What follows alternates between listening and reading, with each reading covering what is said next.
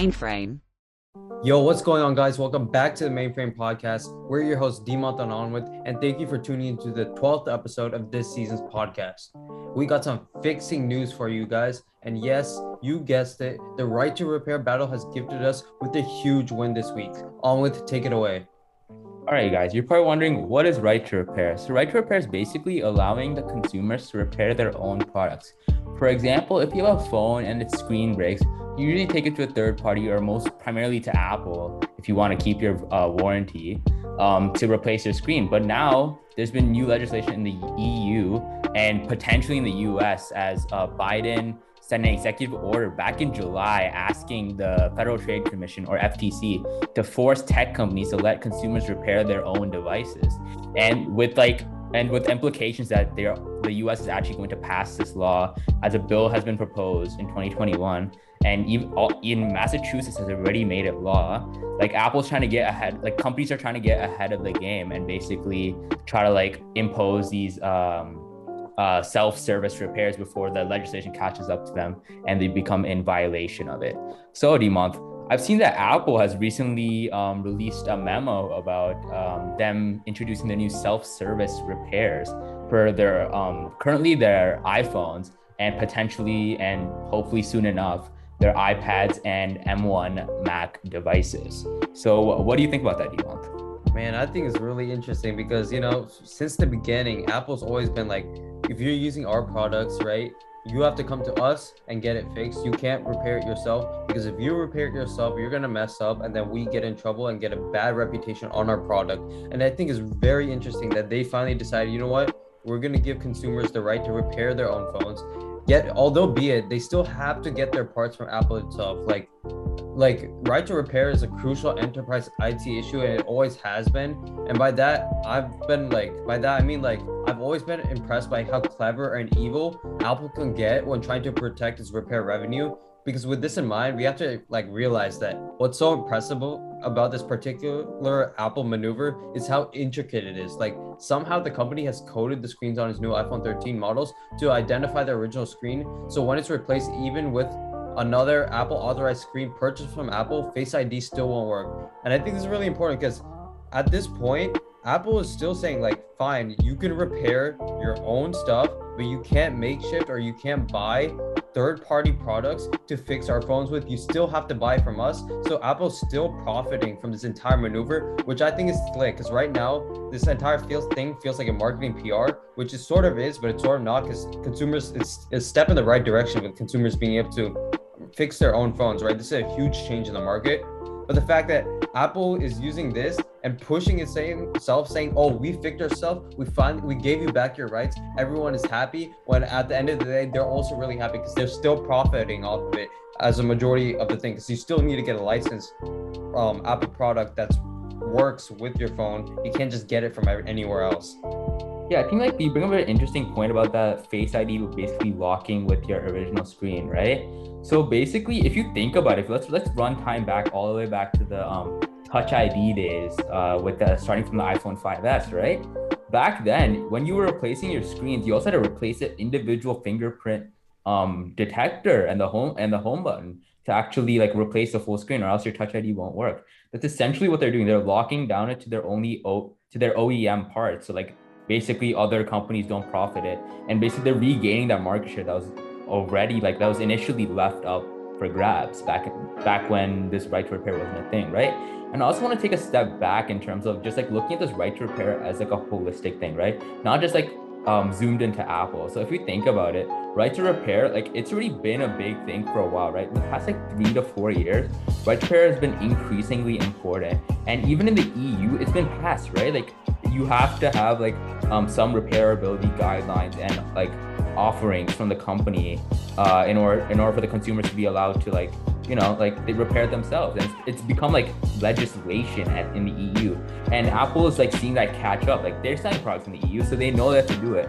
And with encroaching guidelines from the US, they know that they have to be ahead of the game, to be proactive about it.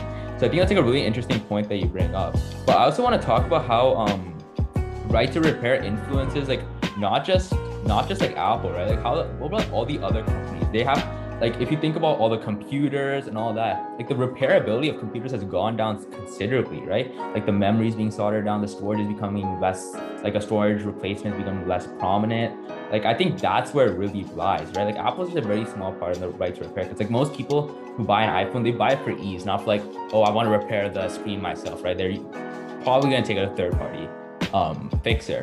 So really it's gonna be like a computer or something like that people really want to like fix, because like that, those are more expensive items. Those are things that are like more easily fixable in a sense. Like what do you think about that? Like do you think like people are gonna head in the right direction in terms of computer repairability and right to repair? That is true, because the entire idea of right to repair, right, it was never a big deal in the past. Because in the past, you could just buy a phone or buy a laptop. There was so much empty space, right? Technology was not that advanced, where you can go in, take out a separate part, add more RAM, fix this, fix that within your computers. But now if you want to do it, you have to cut off soldering, you have to re-solder back the motherboard into the laptop to switch it. And if we're being honest, that issue is still prevalent, right? We're still taking a step in the right direction, I guess, with computers and all Apple products in general, right? That we are now allowed to repair our own products.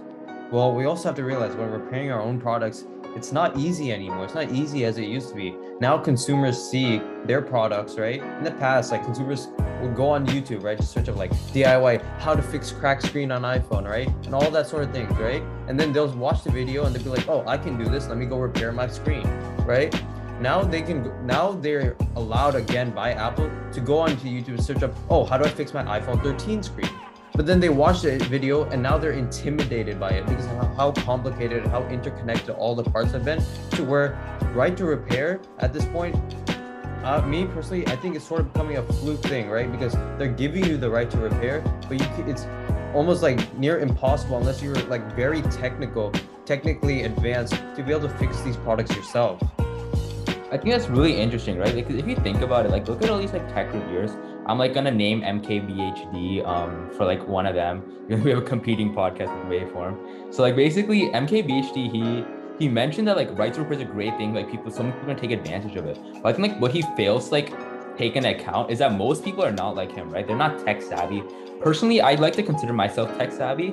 And back when I had an iPhone 6 at this, like remember, this is from 2015 and I was repairing it back in 2018. So like basically I was trying to replace my charging port and my battery as well as my screen, all three of those components. And like back then, like as you mentioned, like it was easier than now. Like there was no waterproofing seals, like everything was like wasn't packed as tightly as it is now. And it was even intimidating for me. Like I worked on like soldering stuff together. I worked on many projects, and Dheemanth, we both have worked together on so many projects that include like all this technical stuff. Like remember adaptive audio, Matt speaker, remember us prototyping that?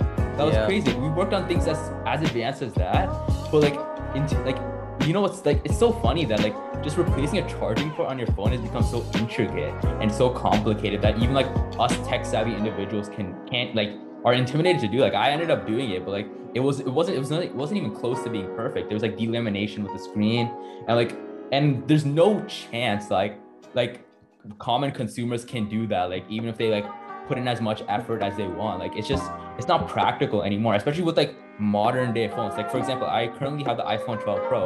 It has a waterproofing seal. Like if you break open the seal off the screen, it's gone. Like you won't get it back. You have to like buy a new seal, and it's like very hard to put it back on. And like with all this waterproofing and all this complicated stuff and packed into a tight body, it's gonna be very hard to do the same type of replacements and repairing components that you previously could do with ease. Like it's kind of the same thing with computers, right? So like let's run the time back all the way back to like the 2000s, right? Like computers, they used to have like they used to even have replaceable like cache, if you remember. Yeah, I know. Like back in the day, like normally like cache is built into the CPU, but before you could like hotspot, you can add more cache if like your workflow like needs it.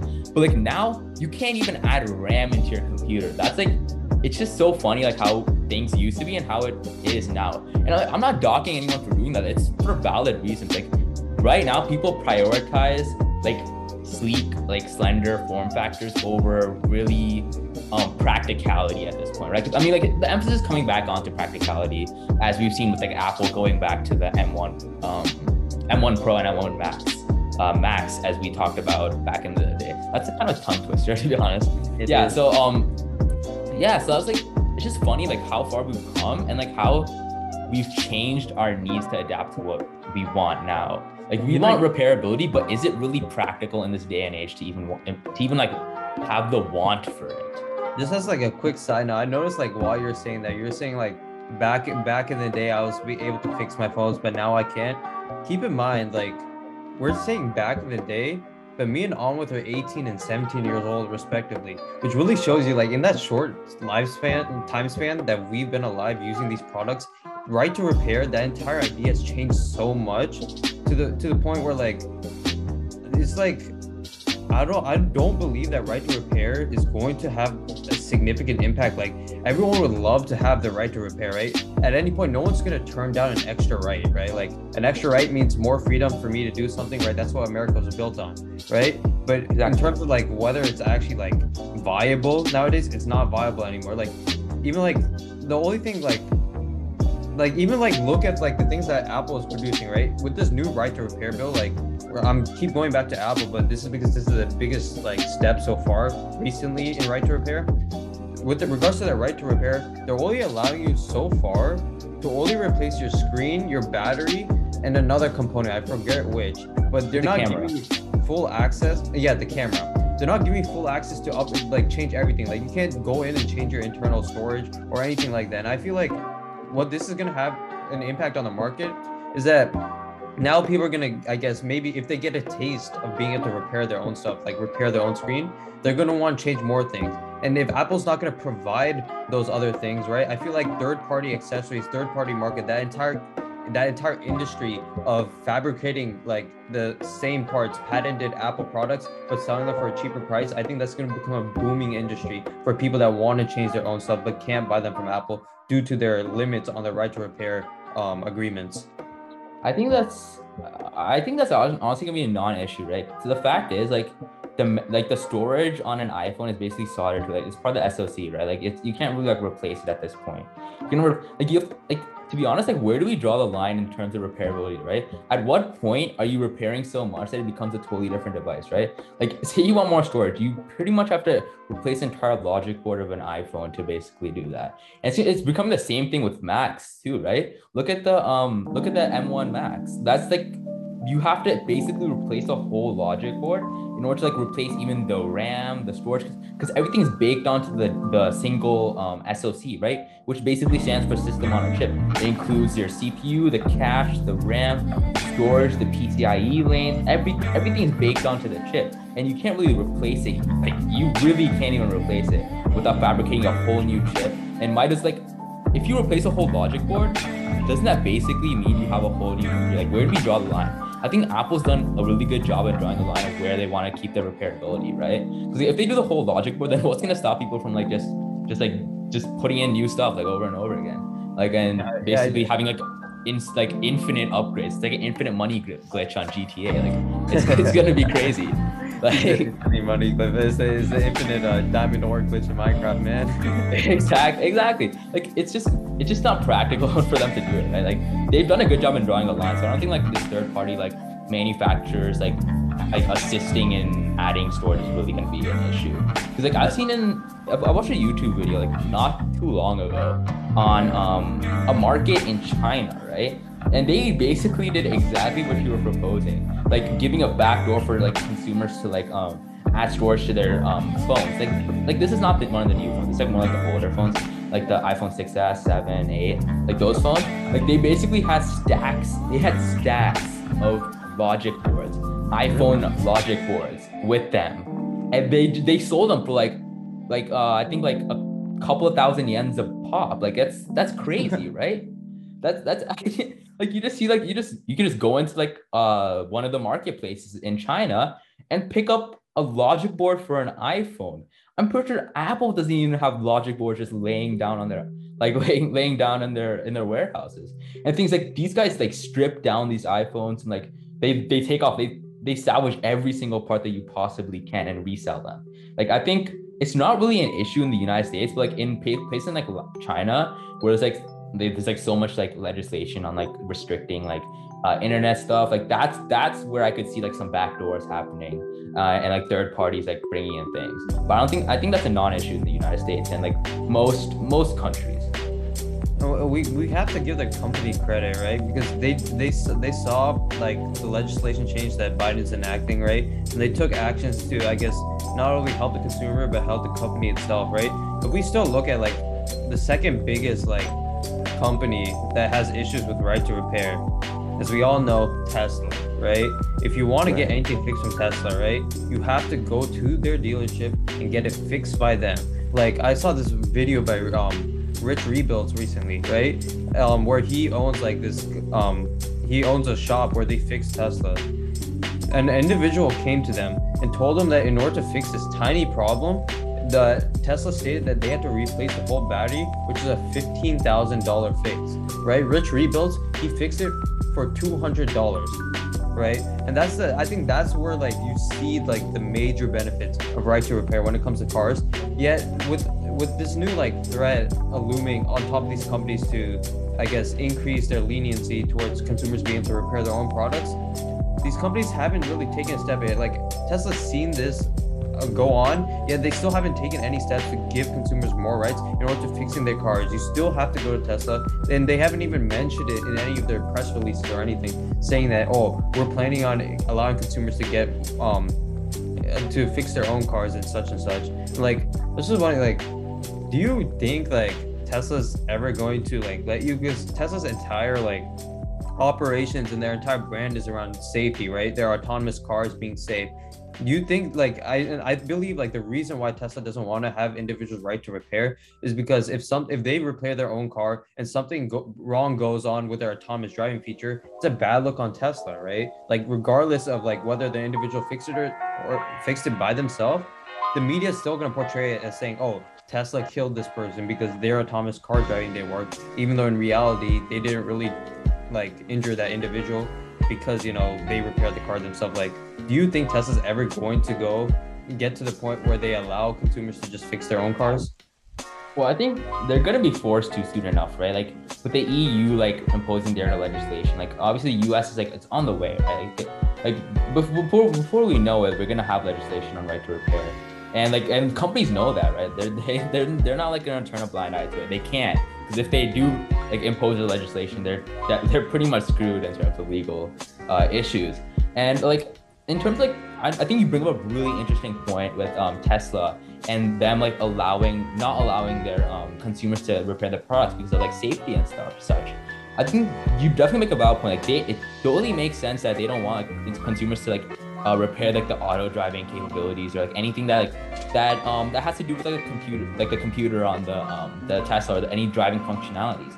That totally makes sense. But like, what about the other parts? You mentioned the battery and stuff, right? Like perhaps it's like a battery sensor or something that was malfunctioning that caused a $15,000 upgrades on $15,000 fee that Rich Rebuilds said that it would at Tesla, and he did it for $200.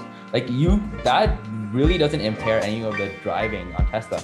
Those type of things I think they can allow, like similar to Apple, right? Like they're only allowing like a couple of core like commonly broken components to be repaired under their self-service repair.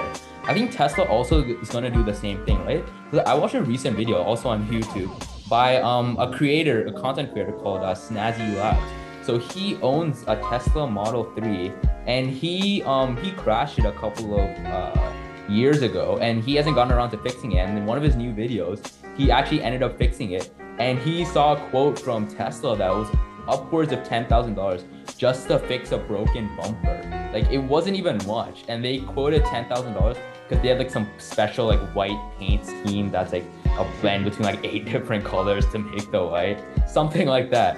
And then he was like, you know, I'm gonna take this into my own hands. And then he found like some sketchy website and got the whole Tesla bumper for like $300 and attempted to repair it himself.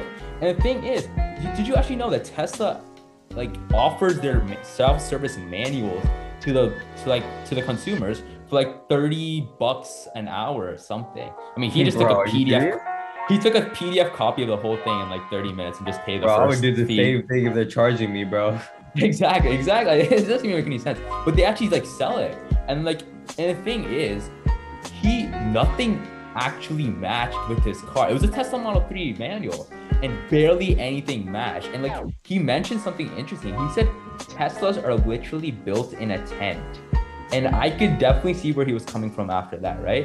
Like, it didn't match anything. They definitely step up their self-service like game. And like, I know I went off topic a little bit, but I definitely think that they're gonna head in the right direction. Like similar to Apple and helping fix commonly broken items. And you know what else he did? Like, this is just an interesting like side note, but he actually replaced his center console with the newer Model 3 console. Like, he replaced the whole thing. I didn't even know you could do that. I didn't even know you could buy that. Like, where is he getting that from? I thought that was just like funny, right? Like, it kind of like shows like how many backdoors, like kind of like sketchy marketplaces there are in the world, and like these resources that you can use, like basically like find backdoors around like company policies, right? Like, I thought that's like pretty interesting. Like the thing that Tesla argues, right? Because with regards to like Biden's like new legislation proposals for right to repair, its legislation is basically saying like companies that make an economic profit on their products must allow consumers the ability to repair their own products, right? And and he targeted specifically to consumer electronics. The argument that Tesla makes is that they're not necessarily a consumer product company, they're a software company, and giving individuals access to fix Tesla's own their own cars is essentially giving them access to fix their software, which will pose cybersecurity issues within their mainframe. And that's the main like argument that Tesla's making. Do you see any validity to that argument? To be honest, I don't understand how you could get cybersecurity flaws from simply repairing like a broken like sensor or something. Right, that's what I was thinking. Like, if you I understand where they're coming from, right? Like, say for example, you don't get an OEM part like from like a sketchy place, like you found on like Alibaba or something. Like, if you got it from there, I would understand the many security vulnerabilities that might arise. But say you're getting it from OEM, original equipment manufacturer. If you get it from them, where are the security vulnerabilities? Are you providing security vulnerabilities? Because I definitely sure am not. It's like I don't know what, like, it's completely like not valid what they're saying. Like, I understand to a certain extent, but they're not stupid enough to know that if they get like the original parts, there's no liability to them. Like, it should be completely secure. So I don't really know where they're going with that statement. Like, perhaps there's something that I'm like in the shadows of, but I'm not sure. Yeah, like I'm not really sure, because that was Tesla's main argument when they were lobbying in Massachusetts against the bill being passed. Like, that's what they said. Like, it's basically saying like Tesla's basic mindset is that the new right to repair bill foils Tesla's monopoly over its vehicle data, right? Because the thing that's so like grand about their product is that they have so much like data from autonomous driving that allow their autonomous driving to be so well. But the thing is, like, how are they going to make the argument that it's a security risk and that it's a risk of their data being out there when they can literally just put like locks towards their data? Like, every Apple phone carries so much data about not only the consumer but every other like user on Apple, right? Yet you don't see them making the argument that, oh, if consumers are fixing our products, then their data is at risk and blah blah blah blah blah. Like, it's an easy fix for Tesla. I feel like they're right now like they're just looking at the like market for cars itself and the market for car fixing like places. I don't know why the word just blanked for me, but they're looking at this market as a whole and saying, we have monopolized this area by giving individuals the right to repair. We're most likely only going to be able to keep like a 20% market share where we are taking all the profit, where instead people are just going to only buy the parts from us but not buy the service. Because if you like really go to Tesla, like, other than the battery, right, every other part that you need to get fixed from Tesla, most of the cost is coming from operational costs, like the cost to actually fix the part, not the part itself, unless it's the battery.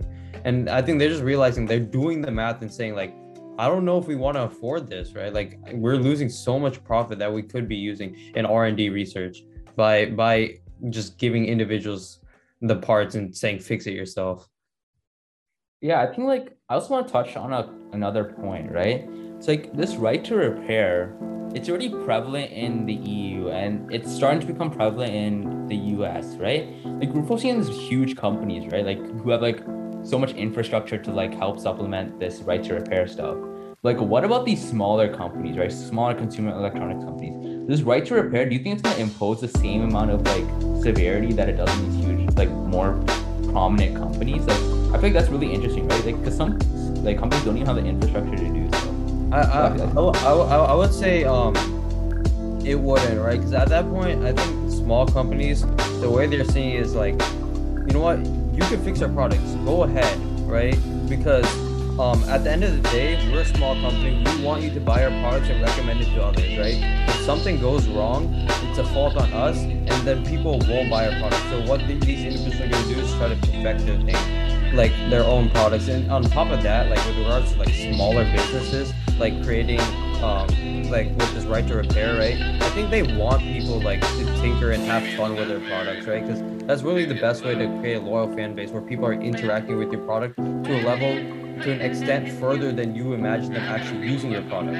I think that's why right to repair will actually like help these companies, because if right to repair, like a lot of these like influencers are making right to repair seem like super important, right? If it's as important as they're making it out to be, which I don't see it being that important, but if it really is that important, then these smaller companies are actually going to benefit from like right to repair, because people are going to be like, oh, why should I go to this big company where I can't even repair my own stuff when I have the small companies allowing me so much customization, so much ability to fix my own stuff. You see what I'm trying to get at? Yeah, I totally understand, because like I think a prime example of that is a framework computer. I think we talked about this in a previous podcast framework episode. computer. Framework computers. Small business was invested in by an influencer. If you guys don't know who Linus Tech Tips is, my boy Linus Sebastian putting his own money up front for basically a repairable computer. You could switch out the logic board easily, get a new processor, hot swap the RAM, the ports even. And like so much with the screen bezel, you could turn it from black to white if you're like crazy enough to do so. But you could just switch out the web camera. Like that's like beyond crazy, right? Like who's gonna switch out their bezel on their computer, right? Like that's like that doesn't make any sense.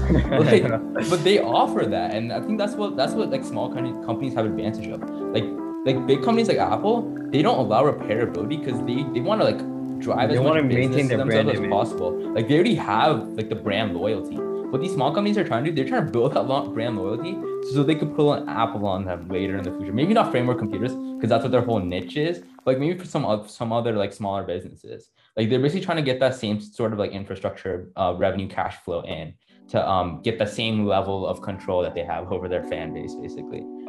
I think, yeah. Like you know, that's another thing though, right? Like you're bringing up this idea of the framework computer, right? And I think you actually kind of got it backwards. The reason it's so successful in the market right now is because there's a lack of ability with the right to repair, right? If this legislation by Biden actually passes, right, and right to repair becomes a mandatory thing for these companies, then every single product is going to have the ability to be able to like be customized and repaired by yourself. And do you think that's going to affect like companies such as Framework, whose entire like presence is on the ability to repair and fix your own computer? Like me personally, I think like it'll have a slight impact, but like companies like Apple to this point, their things, as we talked about earlier, they're so complex where you can't even fix it yourself. So I don't think it'll have an impact on there, but I do think it'll have an impact with their competitors, like smaller companies, not as big as Apple, but still bigger than small businesses, like small tech corporations. I think that's where the competition is going to increase in this market. Well, I feel like, to be honest, like Framework's niche is not really in right to repair, right? It's really in like customizability. It's in customizability, exactly. It's like I don't think it would really affect them because right to repair is more like say like you broke your screen and you want to repair it, not like, oh, I want a new screen, I'm gonna quote unquote repair it under their guidelines. That's basically what like a framework is. So and that's not what Apple or any other like companies trying to do under these right to repair regulations. So I think it's not really gonna affect like the competitors per se, but it might give them a competitive edge dependent on how they implement it, if that makes sense. Yeah, that does make sense. Like, you know what I find funny is that Apple like doesn't like right to repair, right? And then their biggest competitor in terms of the technology industry is Microsoft, and Microsoft is actually pushing forward the right to repair proposals in order to help squash Apple's hegemony at the top of the ladder, which I find is a funny battle, because at this point Microsoft is like sort of falling behind. Microsoft and Google, they're sort of falling behind Apple and sort of like the image that they portray towards like younger consumers, and the fact that they're trying to take all these, like even the slightest of edges with regards to like cases such as right to repair. They're trying to like get this legislation passed to sabotage Apple. I just find that entirely funny. Yeah, I mean, it is funny. Like, to be honest, I would do the same thing in their position, right? Like, they're doing what they're doing. They need to get ahead of the game. Like, they're behind the curve, as you mentioned, right? Like, people like don't have the same connotation as they do with Apple when they hear like, oh, I got an Android phone. Like, like people are literally about to send them green text. Yeah, like, yeah, I don't want to sound like spoiled or anything, but like, people are literally gonna start bullying you if you have like an Android phone. Like, and they won't even like text you just so that their green bubbles, quote unquote, won't pop up. But like, this, like, I think that's an interesting point, like, that you bring up, like, that Apple has such a positive connotation with their products, but in the more professional community, the enterprise community, like the reviewer community, they don't have as much as a good rep as like other companies do, right? Like, that like polarity kind of confuses me a bit, right? Like, I think for me, I kind of lie in the middle. I see their faults, but I also see what they're good at. Like, I feel like that's where it's supposed to be. Like, some people are like so like against it that it's just like a little bit unsettling. But I think you need to really be in, yeah.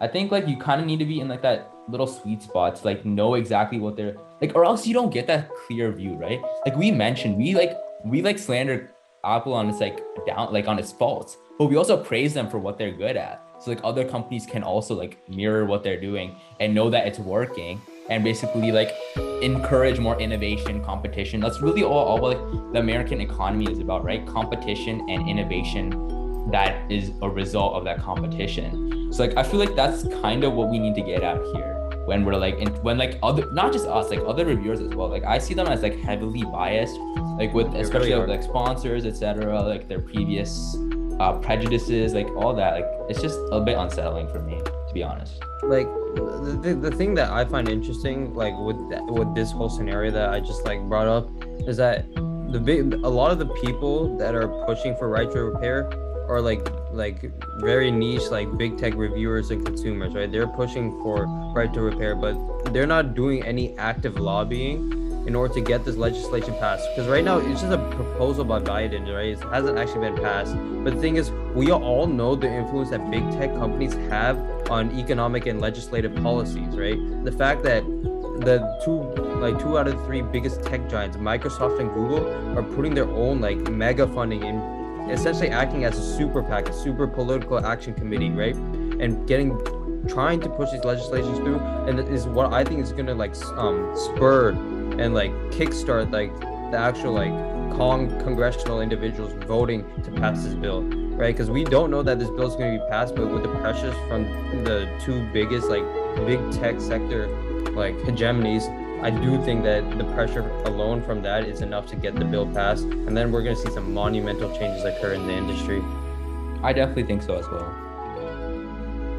All right, guys, that's it for this week's episode of the Mainframe Podcast. Thank you for listening, and be sure to tune in for new episodes every Friday. Take care and peace. You are now leaving the mainframe.